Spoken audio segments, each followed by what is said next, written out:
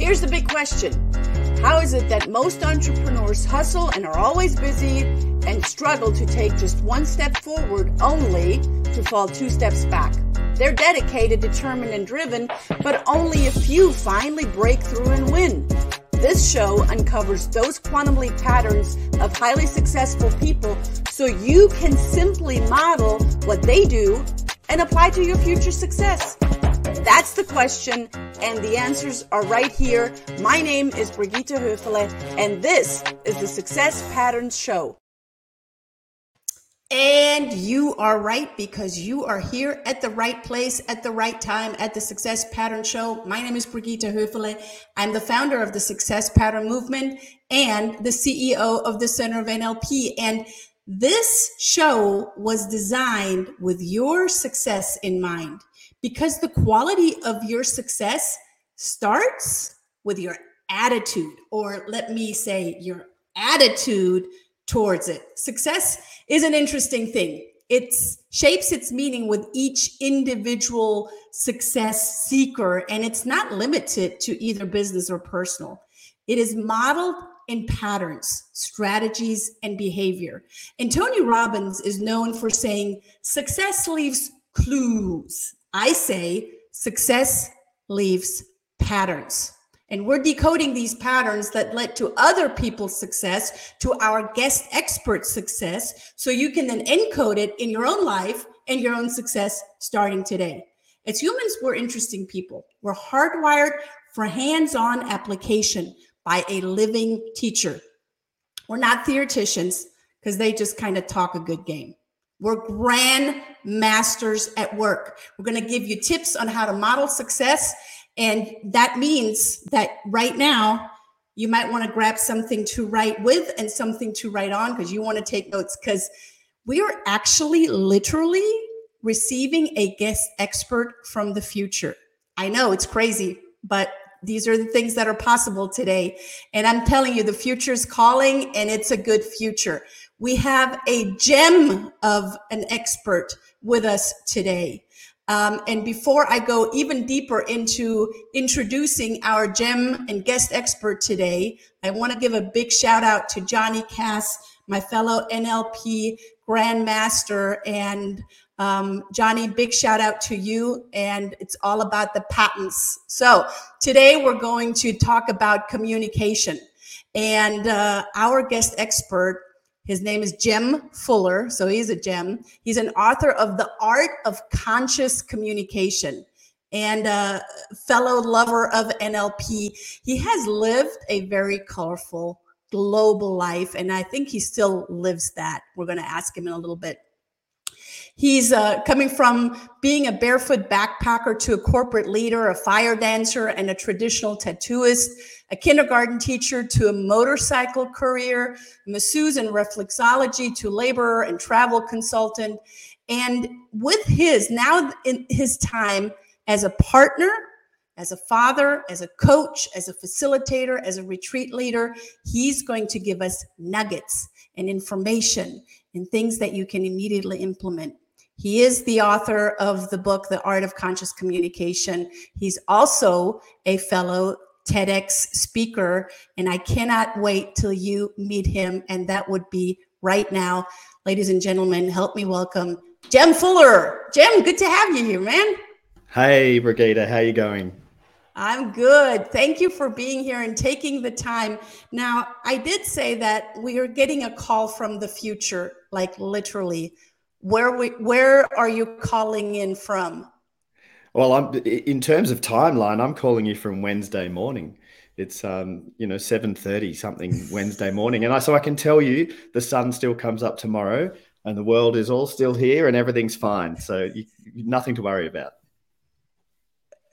Well, with the only thing is that now the seasons are turned around, because it's spring for you, it's fall for us. Yeah, correct. Yeah. It's slowly getting warmer here. We're coming out of our winter. Yeah, and I can say it's slowly getting cooler here. Actually, I landed from Germany day before yesterday, and it was warmer in Germany than it was here in Atlanta when I landed. That was backwards.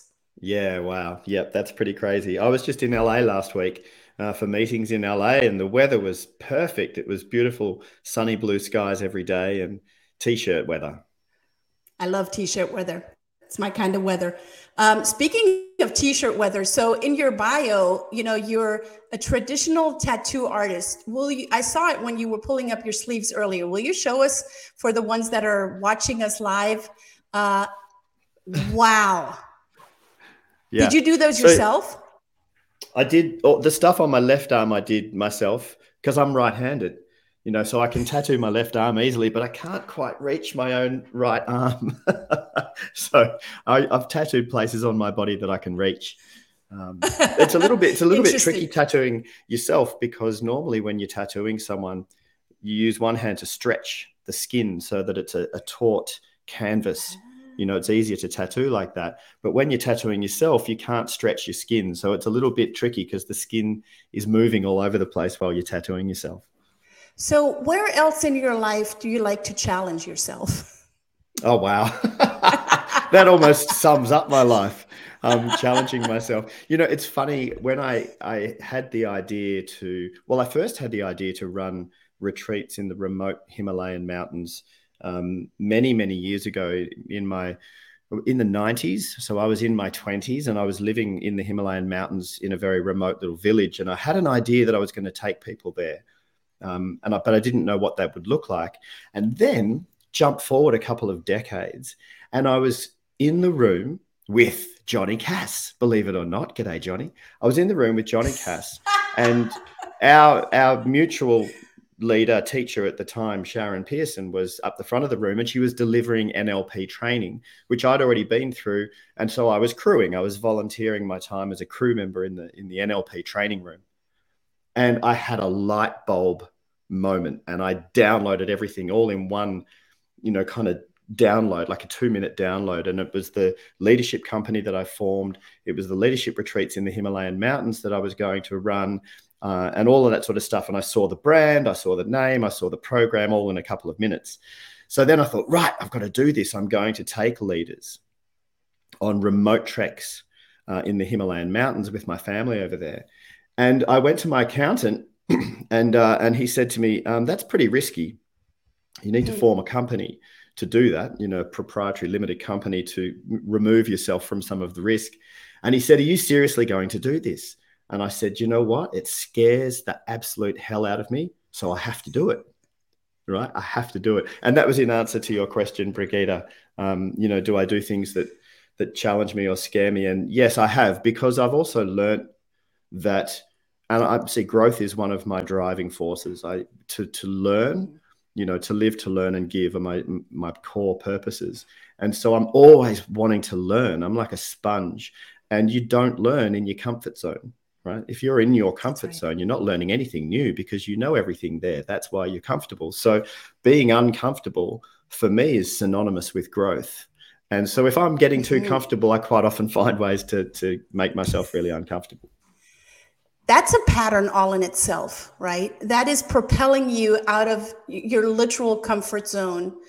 And in your comfort zone, is there learning? Is there no learning? Look, in your comfort zone, it's certainly nice to spend time in your comfort zone, absolutely, because when you're in your comfort zone, you can share and give and rejuvenate and rest and meditate and contemplate. And, there's lots of beautiful stuff occurs when you're comfortable. Absolutely.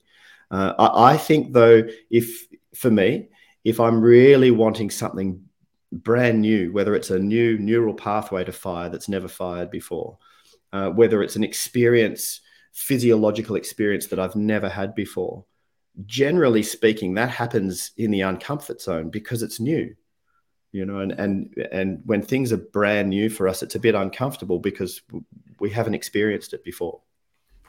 Mm-hmm.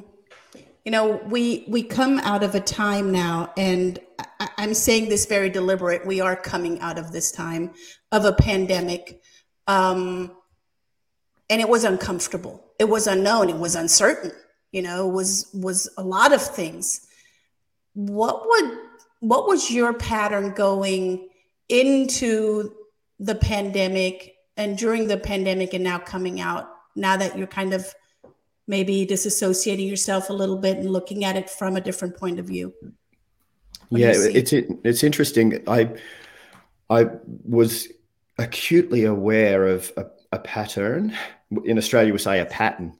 Pattern. I noticed this pattern.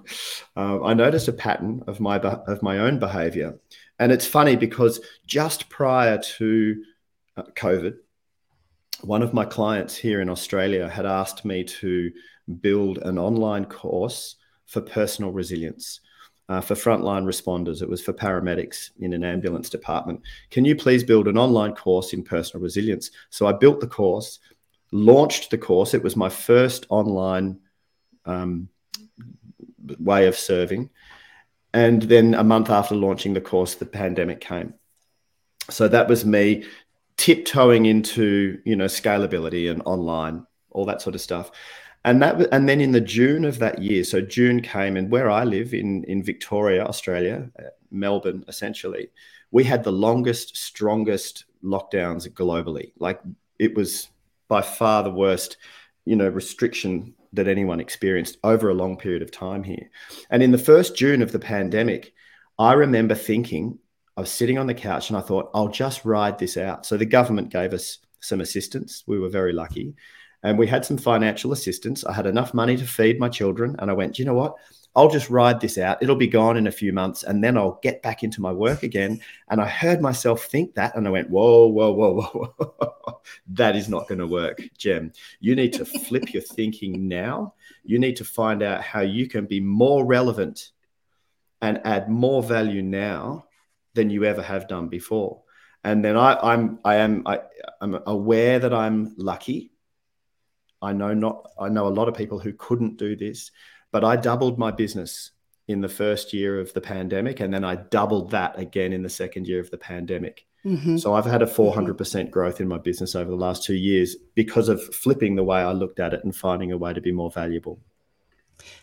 When people hear that, they want that too, right? So because everything comes in patterns, because everything, when we are able to look at it from peeling back the layers of an onion, so to say, and looking at it with the strategies of neurolinguistic programming, what would you say is the most important thing in scaling your business or growing your business despite all of the circumstances that are around you that say you can't grow your business? I mean, to grow your business, there has to be a need. There has to be something that people really, really need or want that you can help them with. If what you're doing doesn't have any place, then you've got to find another way to use your skill set and your offerings that are going to land with people. And so for me, that flip was, I went from being a leadership coach and helping, going and delivering workshops in organizations around leadership and culture. And then I had to look and go, hang on, what's the pain point for people now? And it was personal resilience, and organizations for the first time, board tables were having to have in that conversation, they were having to talk about the risk, the very real risk of people's resilience and well-being. In the past, that was just a box that we ticked. Oh, yes, we put some money into well-being and personal development. But now it was on the board table because people were getting sick and people were not able to go to work. And, our resilience was tested. The anxiety rates went up. Depression rates went up, all this kind of stuff. So I had to flip and think, how can I help people with their personal resistance, and how can I do that online? And how can I get what I share, what I do, into their homes, because they can't leave home. So that was the thinking. And then obviously you come up with ways to do that. And it's just always feedback. Try something. Does it work? No. Right. Try something else. Does it work? Oh, yeah, it does. Right. Let's double down on that. So constantly getting feedback, the NLP idea that there's no such thing as failure. There's only feedback, right? You get feedback whether something works or not, and then just keep taking action. Yeah. It's test, operate, test, exit, right? It's constantly testing, looking for evidence. As humans, we always search for evidence. We mostly search for evidence, now that we think about it, of why things are not working or why Right. they might not work, right? It's Right. so much easier. Oh, this is not going to work. I can't grow my business during a pandemic because. And then they find all of this evidence that supports their way of thinking and their way of being and believing, right? Yep. Yep. So if it works that way, Jim, it Yep. can actually work the other way too, couldn't it? 100%. And it works even better. I mean, we know this when I say we, I mean humans, through lots of extensive research. We understand now that a positive perspective gets you better results. Now, some people are born naturally optimistic and some people are born naturally pessimistic and some people are in between. That's okay. Even if you're someone who is naturally negative, so you tend to naturally focus on what's not possible or what can't be done.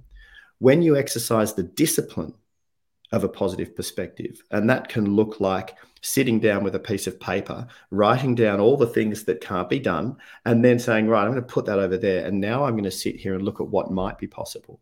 What is within my control or influence? Where could I spend my energy that might get me a better result? So when we activate the discipline of a positive perspective, we get better results. Now we just know that to be true. And like you were saying, Brigitte, if you say that's not possible, well, it's not for you. Exactly. Because if you believe something's not possible, you're not going to look for ways to do it. So you're not going to do it. It just will never happen. But if you flip that and say, it might be possible, I'm not sure how yet, but it might be possible. So let's go and explore that. You're just going to get better results. It's the opportunities and possibilities that can happen that we speak into existence as we are becoming aware that they're out there, right? We get so much great feedback from our listeners and our viewers right now. Big shout out to Paquita and to Brian. Thank you for being involved in our conversation here, because it's a very real and a very necessary conversation. And when we are realizing that we do have that, because I can only speak for myself, have a limiting belief, or I'm becoming aware of, my mind always goes into a specific area of, not supportive, then I can actually start turning it around. What does Jem Fuller value most? What do I value most? The overarching value for me is love. I really value love, and that plays out in different ways, in different aspects of my life. In terms of my relationships, one of the most important aspects to life for me are my relationships. First and foremost, my relationship with self, because I believe that the degree to which I love, accept, am okay with myself is the degree to which I can love and accept and be okay with anybody else. So that relationship with self is super important. And then obviously the people closest around me, my beautiful other half, my woman and our children, and my mother and my brother and sister, and it expands outwards, and then the practice becomes a practice. So there are people in life who are different to me. There are people in life who have views that are opposing views to the way I see things. So then love becomes a practice. Compassion and love becomes a meditation, something that I consciously need to practice.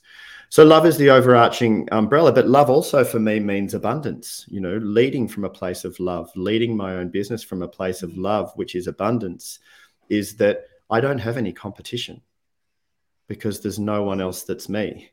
There's plenty of other people that do the same thing as me, but I don't see them as competition. I also don't feel like I have limited time. I'm not in a hurry anymore, because with abundance, there's more than enough of everything, including time. So that doesn't mean, because I don't feel like I've got time pressure on myself, that doesn't mean that I sit back and not do anything. I'm naturally driven to take action. I identify as an action taker.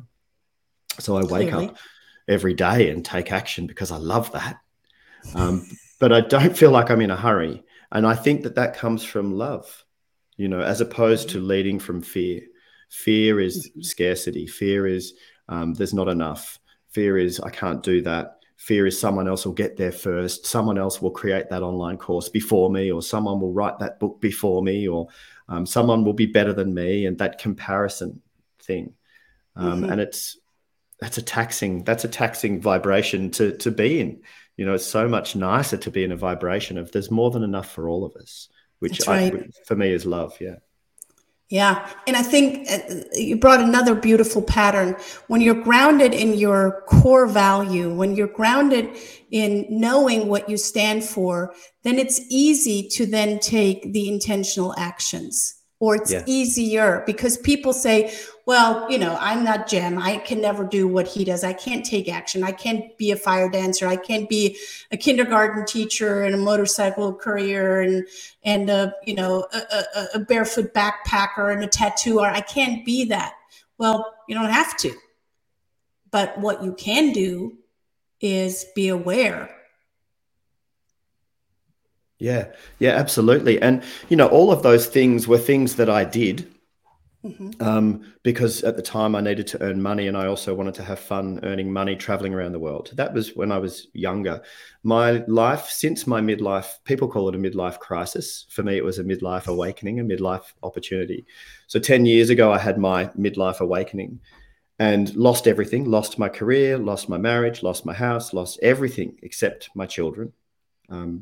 And so since then, I've been living very consciously and created daily habitual practices that lend themselves to success.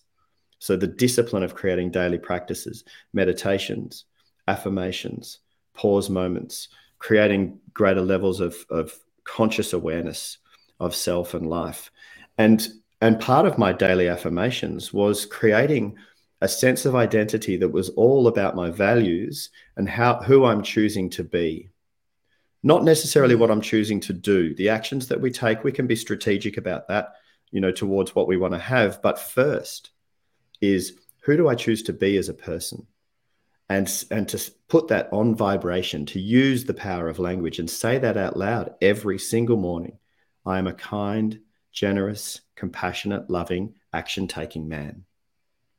Every day, right? And so to anyone listening to this, no one can stop you from being the type of person you want to be. There's no challenges to that. There's no obstacles. It's not like one day when I've got enough money, I'll be that. No, no, no. You can be that today. And if you make that your mantra every day, this is the type of person that I choose to be, then that will determine the quality of the action that you take. And that then will determine what you end up having. So then you turn around one day and you look and you go, wow, I've got beautiful relationships. I've got a successful business. I live where I want to live. But that's not because I was chasing the have. It's because I was focusing on, who do I choose to be? Be. And I love that. I love the C word that you have used now many times over, and that's choice, right? You choose to be. Yeah. And and just that awareness, when we tap into that choice, that you're not defined by whatever mom and dad or someone said about you at any point. No, it's a choice. Yeah. How Yeah. liberating is that? That's empowering, isn't it? Yeah, That's I love empowering this. because there's a lot of stuff that's outside of our control and influence. And so then the practice is acceptance of that which I can't control or influence. And there's a lot going on out in the big wide world. So that can feel overwhelming and it can feel disempowering. But when you choose, again, this is the choice part, when you choose to focus on that which you have some say over, i.e., how do I choose to respond to the stimulus in the environment around me? And how do I choose? What are the character traits? What are the values? How do I choose to be? How do I choose to treat people? How do I choose to treat myself? How do I choose to sit in each moment? And that there's the empowerment, and that really determines the quality of your life. And we know this, but we don't think about it very much. We're all going to die, and none of us know when. We don't know when. And if that doesn't inform you to want to live your best life today, then what on earth will? Right? Yeah. Yeah. When my brother died on his motorbike, He was gone like Oh, that, 30 years old and gone, and that was 12 years ago and 4 months after my father had died of a brain tumor. So with my father, we knew the end was coming because we nursed him through palliative care at home. But with my brother, 4 months after dad had gone, just yeah. like that. And Yeah. so for me, and I don't mean this in a morbid way, I mean this in a celebratory way. I mean this in an engaging way. Today could be my last day. So I'm sure as hell going to live it in my best way possible, right? I'm with you on that one. I'm with you Yeah. completely on that one. Yeah. Brian has a great question. How long do you spend on your daily affirmations and forming and choosing your habits? So I meditate for the first thing I do every morning is meditate for 20 minutes and then 10 minutes of affirmations. And those affirmations quite often I'll be saying them out loud as I'm going to the shower, while I'm in the shower, while I'm brushing my teeth, while I'm getting dressed. So there's a bit of multitasking going on there. But one of the things that has become habitual for my partner and I to say, and we saw this on a TED talk years ago, we start the day by saying every morning, today is a great day. Yes. Just those words, today is a great day. Now, that doesn't mean that every day is necessarily a great day. I know that. There are some days when things happen and it's a challenging day. But the research shows us that when you say, today is a great day at the start of your day, your overall level of well-being and resilience goes up. Right. So when your well-being is higher, you're happier, your energy that you're putting out is more attractive to people and more stuff comes back, right? What we project is what we perceive. So when you're vibrating at a higher level, the universe around you, in inverted commas, seems to be vibrating at that level with you and you are more successful. That's such a simple strategy. Yeah. And yet so little people make use of it. And actually, I had a FaceTime call with my daughter who's in Munich in Germany, and she's 20. And she had an aha moment for herself. And she says, oh, when I continue to focus on all the things that are not working, then that's where my focus goes to, and that's what I vibrate in. But I have a choice. I can also focus on the things that are working and celebrate Yep. those. Yep. And so it's beautiful to see, right? I mean, you have kids that are a similar age when they have that aha effect, that aha Yeah. moment. Yeah, yeah, it's so true. And simple can be deceptively simple. Mm-hmm. Simple is powerful when it is done with consistency over time. So the affirmation that really changed my life from that midlife crisis time, I had an understanding that I'd been running a limiting belief in the background, reasonably subconsciously, that I wasn't enough. I wasn't enough to be successful or happy, Mm-hmm. or, I wasn't good enough to be her man, or I wasn't good enough to be a great lover, or anything, insert here, whatever word you want. But the belief was I wasn't enough. And then I read these books by people like Dr. Joe Dispenza and others like this around the power of language and repetition and how we can wire our new unlimiting belief. So I took the belief, I am enough. I am enough. I am good enough. And I put it on high repeat. And for the first 6 months of saying it, and Brigitte, I said it so many times out loud every day. And if you had seen me, you would have thought I was a crazy person because I just had this on repeat out loud every day when I was alone normally. And for the first 6 months of saying it, I still didn't believe it. And I didn't really believe it was going to work. I thought, Jem, this is silly. You read a book saying that you can change your thinking, you can change your beliefs, but this is stupid. Was my ego voice was saying that. But I was so determined to create change, I stuck with it. And then from 6 to 12 months, things started to change. And then after 12 Mm-hmm. months of saying the same thing every single morning, tens of times, hundreds of times sometimes, after 12 months, guess what? The neural pathway that fired when I said I am enough wired together. I started to believe my own hype. I consciously brainwashed myself into believing I was enough and I deserved success and happiness. And lo and behold, the outside world changed, in inverted commas, because it's your relationship with the outside world, right? Because your relationship with self is your relationship with the outside world. So it all changed. And that's when my coaching practice started to fly. That's when clients started coming to me. That's when my retreats around the world started happening. That's when my beautiful woman, Talia, showed up in my life. Not before. She didn't come up and save me. I saved myself first. I changed my thinking first, and then she showed up. Then I met her and we fell in love, so. That's powerful. That's powerful. And then all of that is evidence. Becomes evidence that you are enough. Right. So it becomes a self-fulfilling prophecy. I love it.